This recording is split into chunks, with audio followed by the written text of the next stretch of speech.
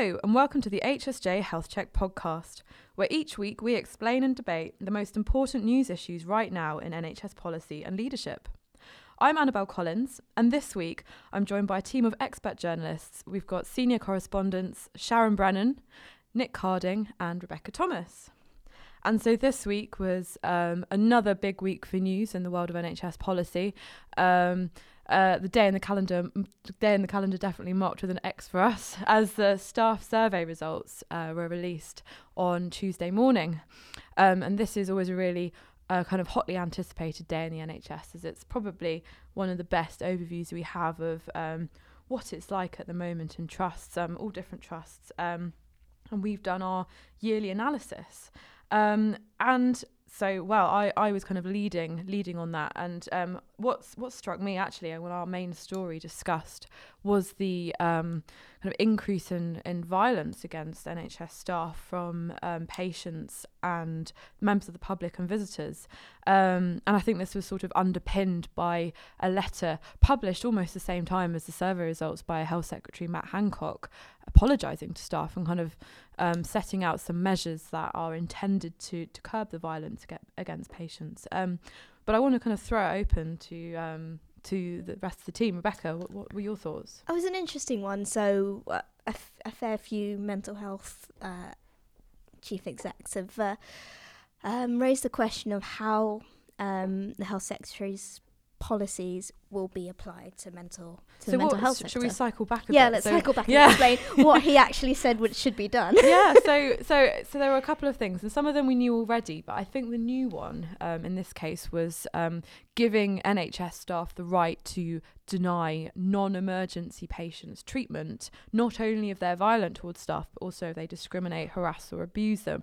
And I think that's the key there is kind of non-emergency patients. And going back to you, as you were just saying about mental health chief executives, what were some of their concerns around this? So the statement doesn't quite cover how this applies to the mental health sector, which in which scenarios are very different from the acute sector. For example, when someone is sectioned on a ward, you can't refuse to treat them because they are under a section. You can't just send them out of hospital if they assault a member of staff or are violent or abusive. They're there. So in that situation, what's the trust policy for their staff to protect their staff? It's a very difficult situation, one I think many trusts struggle with.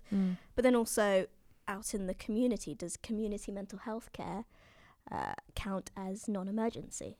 So a person receiving care for long-term care under the community mental health team, can they be turned away for an appointment? And then what the risk factor of what happens if that person gets iller or falls into a crisis? Yeah, so maybe, these sound like kind of promising words from Matt Hancock, but in reality, is it going to be causing more of a headache for certainly kind of trust leaders, but also is it actually going to make a difference when it comes to protecting staff? I think there's also something to be pointed out about the community, that in the new GP contract 2020-21, they've now said that you can't refuse to treat violent patients. So in the past, GPs used to be able to deregister them from their lists, and they would be given a GP centre that they were allowed to be treated at that may have had greater experience or greater training with violent patients. The new contract says that they're no longer allowed to do that, and they can't deregister patients that have violent tendencies or violent behaviour. So it seems very odd that Matt Hancock's come out with this statement this week, which seems at odds with what's happening in other parts of the NHS. And actually, in other parts of the NHS, they reverse the idea that you can't treat aggressive patients. So I'm not quite clear if that was just one of the off-the-cuff remarks that he's released, hoping to make staff feel more valued and supported. But in real life, it's going to be very telling to see how it's implemented.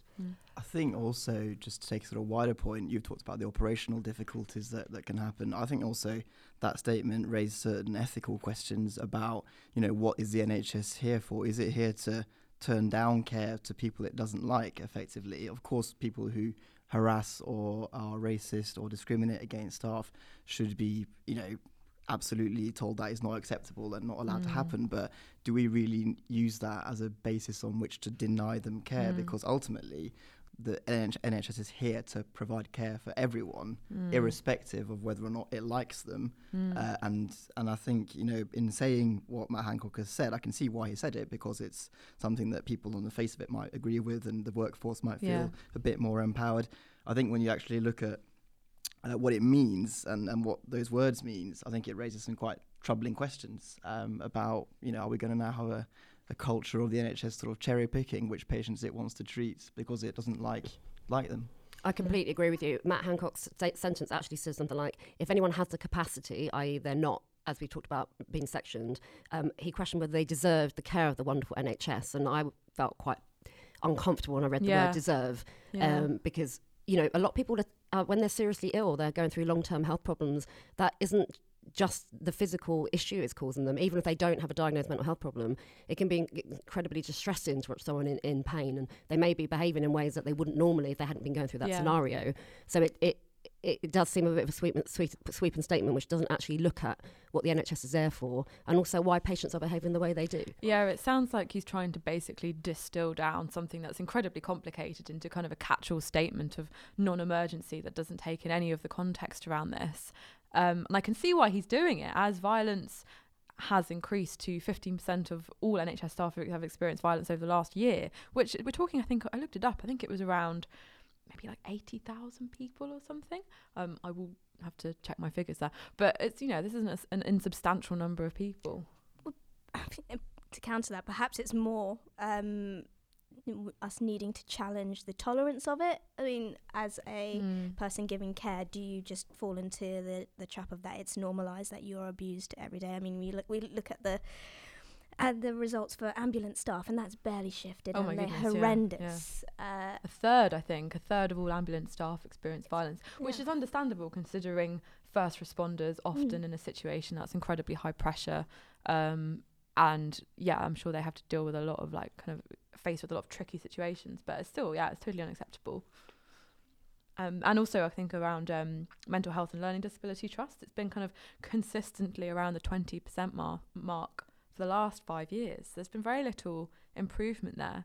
And I think overall kind of the narrative on NHS violence, I think in 2017 NHS Protect was abolished, and there was a kind of a lack of national collection of violent attacks on staff, and we've sort of seen a reversal of that kind of from the end of 2018 with the law was changed to increase jail terms for people who attack NHS staff, trying to bring in new measures, training for staff to diffuse situations, not patient training but public awareness campaigns, and another more data collection. And we did some work with Unison in 2018 which kind of revealed the extent to which people are putting up with it, I think. And I think it's kind of getting the message out there that it's not part of the job is quite important.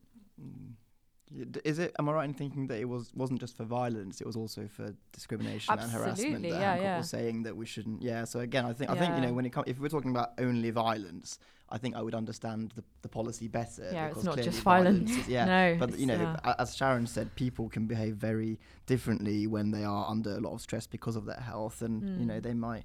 What they do to try and attract attention may be seen as harassment by nurses or whoever. Yeah, I just think that grey line is really unclear. So it's quite a dangerous policy. Do you remember the article? It got quite a lot of attention on HSJ a few months back about chief executives. A couple of chief executives who were very shocked at the level of racism. Yeah, I remember. One of them said, it was Andrew Ridley, said he was very shocked to hear that if a patient had requested not to have a black or ethnic member of staff, then the team would send in a white member of staff. It's what is the correct response in that situation? And I was really pleased to see the reaction on Twitter of other chief executives saying we will never do this. It's our staff shouldn't be treated in this way. And kind of coming back to that point about discrimination and the fact that there was a notable increase in discrimination because of ethnicity, specifically because of ethnicity, and that has increased as well. And there was a sharp increase from last year, 2018, to the survey results this year of 2019, which I think is quite shocking. And I think, Sharon, you had some kind of interesting points on that. Yeah, I think part of that goes back to what Rebecca's just been talking about. I mean, when you have patients that are being racist towards staff, it partly comes back to the culture of what's expected and what the trusts themselves accept. Like, do they actually want to be turning patients away, or would staff rather feel better supported within the environment which they work? And I think that's a worrying issue for people from a BME background. This staff survey came out at a time, again, showing increased discrimination, harassment and bullying on the staff survey, but it really only highlighted what we already knew from the week before when the RES survey came out, and again showed some of the worst scores in some of the cultural aspects, such as feeling supported, since the survey started in 2016. And so I think we've got to really be thinking about what it is that's causing that harassment and whether those people have the support within the trust to help them deal with it. Interestingly enough, with the RES survey, we saw that discrimination had gone up in London quite significantly, and yet was fairly steady in areas like Lincolnshire and Gaul. And not to draw any stereotypes, but it is quite shocking that in like one of the most multicultural cities in the world, the NHS is suffering the most when it comes to discrimination against people from a black and minority ethnic background. And there isn't really been an explanation for that. We hear a lot of people saying, well, this is outrageous, this shouldn't be tolerated. But in terms of getting to the bottom of what's causing this, it's hard to really understand. I think one thing I did notice, our colleague Nick Catuno was tweeting yesterday, he'd gone to a launch at the Wellcome Trust on a task force to try and increase BME staff within non-exec directors at the Trust. And some of the stats he tweeted out were really shocking. There's only there's 73 trusts don't have any BME representation on their board at all, and there's only 17 NEDs and 18 execs from a BME background on all the trust boards in total. And it does make you think, is it that they just don't see themselves represented at the top, and therefore bullying and harassment from people who, don't have the right, maybe are racist working with the organisation is tolerated because they're not seeing amongst the workforce at the top people like the people they're harassing. Exactly. So they just they just think they can get away with it. I mean, these numbers are shocking, and Yvonne Coghill, who's leading the RES statement, said that the RES data is pretty much flatlined for the last 4 years. So we're looking at it, and yet nothing seems to be changing. Yes. Yeah, and considering I think it was 5 years ago, there was a drive to kind of improve race equality in the NHS, and actually we're seeing it flatlining. It's kind of, that's not working. And just to kind of pick up on your point, Sharon, around kind of seeing yourself on kind of leadership in trusts. I remember interviewing Sarah J. Marsh a couple of years ago now, but she was saying that she's not going to sit in interview panels anymore that are all white, and all male too. And all male, of course, yes, and gender. Another, we've got a board gender balance target was set for 2020, and that I'm pretty certain hasn't been achieved. And also, how about diversity of background? I don't really ever see that talked about in terms of. So obviously, diversity is a good thing for a board because it enables diversity of thought. Do we delve into diversity of background, class, and that kind of those issues as well? I think those issues are really important, especially when you start looking at areas such as Liverpool. I was speaking to a councillor from there a couple of months ago, and he just said the uptake of cancer screening amongst working age, working class men is so poor. And you do have to say, is there enough representation within the trust to think about how you can access and improve some of that treatment? Are people being innovative enough? Do they understand enough what the issues are? And these are only just questions, but I think that's an interesting point you've raised, Rebecca, because we do talk about gender and we do talk about ethnicity, but what is it in terms of representing the public we serve? Do we look at kind of education levels and how we ensure and access that within the population we're representing? Maybe the NHS, just to draw a little football comparison, there's something in football called the Rooney Rule, where I think, if I'm right in remembering this, football clubs who are looking for a new manager have to interview at least one BME candidate for the job. And that's been adopted, I think, in America, not so much over here, but maybe the time is right for a conversation about, is that something that boards need to think about when they're appointing to positions on a board level? We have to at least interview someone from a BME background as part of the recruitment process, or else we haven't fully completed our recruitment process properly. And if you don't get the applicants, so I think partly is encouraging people that they can apply for these jobs, and there is a career path. So I guess, taking it a step back, and how do you encourage a diverse set of applicants and those career paths? I remember the story about the job advert. I think. What was that? The Chief Nurse Information Officer, yeah. For NHSX. Yeah, this was actually discussed at the HSJ Tech Summit last week. Okay. It was pretty much written to attract the one person I think they wanted for the job, but it was written in such a way that it excluded anyone from a B&E background applying because it needed board level experience, of which, as I understand it, Nick, I think you led on this more, but there wasn't any candidates that were capable of applying for it. So they then reran the advert. I'm not sure if they just appointed the person they wanted to appoint in the first place, which is completely another discussion in itself. Yeah.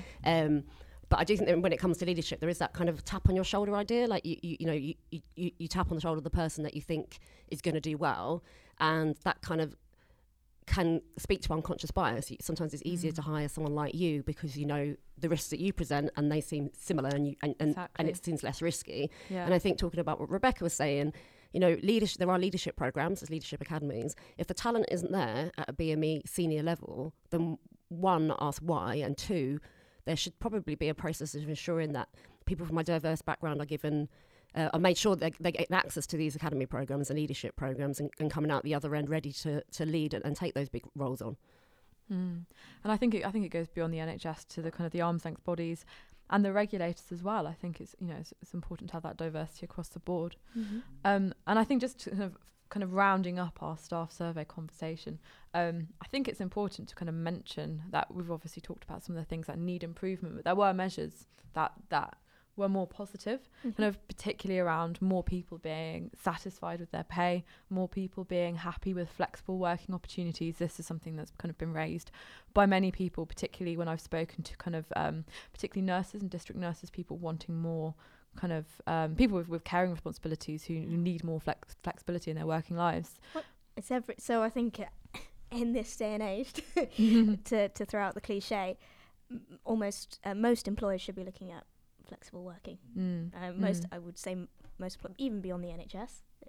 Should be looking at absolutely. flexible working. And actually, that is a great way of bringing diversity into a team as well. Because if you look at people who have care and responsibilities, or maybe have young children, or are trying to study part-time, etc., you're more likely to ensure your workforce is diverse by giving those flexible opportunities so people can come into the workplace when they want to. How big were those increases? Just asking out of interest. Quite small. They were quite small, but they were still there. Okay. I think the more staff being satisfied with pay. I think it was around 38% of staff, which was, I think it was around a 2% increase, 2 percentage point increase, which isn't loads, but it's it's something. I think that kind of, I'm guessing that coincides with the Agenda for Change contract that was negotiated in I think it was in March 2018 that was kind of finalised. But so there are, it's not all doom and gloom. I think some of the key people plan measures, particularly around kind of morale and health and well-being, are showing some improvement, which is good. But as we've discussed, there's a lot of work to do. What do you think about, like, if you had to say yes or no, was it a positive staff survey overall for the NHS? I think that depends who you're speaking to in the NHS. Annabelle Collins, workforce correspondent. What's your opinion? Successfully avoiding the question. No, I don't know. I think it's quite hard to say overall, because you're comparing so many different types of trusts, and I think some of the trusts that often do well. So I've seen some familiar names. So Newcastle, St Helens and Knowsley, I think, as well, have also done really well again. I think if you're at the top, you often tend to stay at the top. There hasn't been, the trust that, well, we've put a few caveats in our stories, but the trust that has seen kind of, I think, the biggest reduction in people recommending care was North Cumbria, but they've gone through kind of a tricky merger. They were quite clear that this has happened right in the middle of the survey, and so there are a few caveats around that. But yeah, as we said, that actually reminds me of Sir Mike Richards. When I first started working at HSJ, he said to me, this is when I used to cover the care quality beat, and he said to me that changing the culture in a trust takes years, like 2 to 3 years to turn something around. So I think the fact we're seeing the same people at the top doing well on this shows that when you've got a good culture embedded, it works, and when you don't, it's really hard to get that change brought into a trust so that staff feel happier and better supported at work. Yes, and absolutely. And I think, if the NHS is going to retain the nurses and other staff groups as well that they want to retain, then next year I think we're going to have to see some improvements, particularly on measures around violence and discrimination, because people shouldn't have to put up with that at work. And so for the last 10 minutes, let's move on to a different subject. We're going to be talking tech and an exclusive story from Nick Harding. And he's written about how the NHS is potentially at risk of sharing patient data unlawfully, which is a shocking headline. Can you give us a little bit more of the context, Nick? Yes, absolutely. So this is a story we've been working on for a while. It's based on some things we've been told by some senior people working in the sort of NHS tech landscape. And yeah, as you say, basically what the story is that the NHS is at risk of sharing data unlawfully. The reason we say that is because we have the National Opt-out programme, which is currently being sort of rolled out across the NHS. The opt-out is a policy which gives patients the power to stop their health provider from using their confidential data for research or planning purposes or commercial purposes, anything that goes beyond the sort of direct care that they need. So this policy went live 2 years ago in May 2018, and the NHS was given until March this year to get its processes in order to be compliant with the requirements of the policy. We've been told that the NHS as a whole is very unlikely to achieve compliance by March, by next month. For a variety of reasons, I think it's a bit of a complicated process you have to go through. Obviously, we all know how busy the NHS is, and we're talking about so many organisations, and importantly, it also includes GPs who, as we all know, very, very busy, and this is the kind of job where perhaps they might sort of put it towards the back end of their priority list. So it means that it's unlikely that the target will be hit, and that leaves open the possibility that patients' data could be shared unlawfully from April onwards, which NHSX has been very clear is a red line for them, that patient data has to be the most important thing. Keeping that confidential and safe and complying with the wishes of the patients is the most important thing, really, or among them. So for trusts or GPs to be open to potentially breaching the rules is not a good look. What does that mean in effect, breaching the rules? Are they open to legal action, or what's the So there's not much precedent here because there haven't been many cases of sort of data sharing schemes. The most prominent one, as people will remember, is the Royal Free Google data sharing agreement, where the Royal Free was found to have shared more than 1 million records unlawfully, effectively. They hadn't told the patients properly what they were going to do with their data. What action did they sort of get? Well, the ICO, the Information Commissioner, just sort of slapped them on the wrist, really. They didn't get fined. They didn't, have any sort of... They were told what to do, but they didn't really get a severe punishment, as far as I can see. So, that, I think... The punishments aren't necessarily that strong if you do breach the law, but it is not a good look. And, NHSX have been quite clear that they don't want to see that kind of behaviour again from organisations. And then from a patient point of view, of course, it just means, you might feel very strongly that your data should be only between you and your care provider, and that potentially won't happen. And there's a pretty fundamental right as a patient to choose where your data goes. So does NHSX have a new deadline in mind, or they told us how big the problem is, or how many patients have requested their data not to be shared to unwillingly know that it's still being shared? We don't know how big the problem is in terms of how many organisations are going to miss the target, but there isn't going to be an extension to the deadline, so that's been said, and that's going to stay the way it is. In terms of the number of people choosing to opt out, it's quite interesting. You might think, given the sort of press attention that data sharing agreements get sometimes, for example, the Department of Health Amazon deal, the Google the Royal Free deal that I mentioned, they've had a lot of coverage in the media, and there's been quite a lot of hefty talk from politicians about it, saying how awful all this kind of thing is. But the numbers of patients that opt out are surprisingly few. So on a monthly average of patients opting out is about 500 patients. And that's, across the whole NHS. So it's a tiny figure. So since the policy went live in May 2 years ago, only, I think it's about 9,500 patients have opted out. Wow. And I think the reasons, I think it sort of comes down to two things. One, patients just don't know that they have the right to opt out, because it hasn't really been widely publicised. I mean, did you know? I mean, I'm not sure what it means to have my data shared, really. I mean, I'm not sure. And I think the NHS brand as well, I think that has a lot going for it. I'm just sort of speculating, but do you think people, they trust the NHS in a way they might not trust kind of a private marketing company? If they say, do you want to opt out of sharing your data with the NHS? You sort of think, well, no, because the NHS isn't going to do anything bad with my data. It's like my patient record, I might assume. I don't know how. Yeah, no, I think that's a very good point. I think people trust the NHS implicitly to protect their data. And as Rebecca says, you know, when you're asked the question, do you want to opt out of the National Data Sharing Scheme? People will be like, well, what? I've never heard of this before. Like, what does that mean? I'm sorry. And, you know, I've got to go from this appointment now. So, I'd rather you just fix me and then I'll think about this later. People know, and, you know, people either don't know or don't understand it or just don't care. It will be a combination of those factors. But we know that the NHS tried this kind of thing before. You might have heard of the care.data fiasco, if that rings any bells. I'm sure our listeners will know it, where they basically tried to do what they're doing now, but they didn't tell patients very well about it. And as a result, the whole thing was sort of shelved because there was so much criticism from people who did care very strongly, you know, campaign groups, certain politicians. They, you know, aired their views on the sort of calamity of this project, so that got shelved. And I remember at the time it said that that fiasco set data sharing back by about a decade.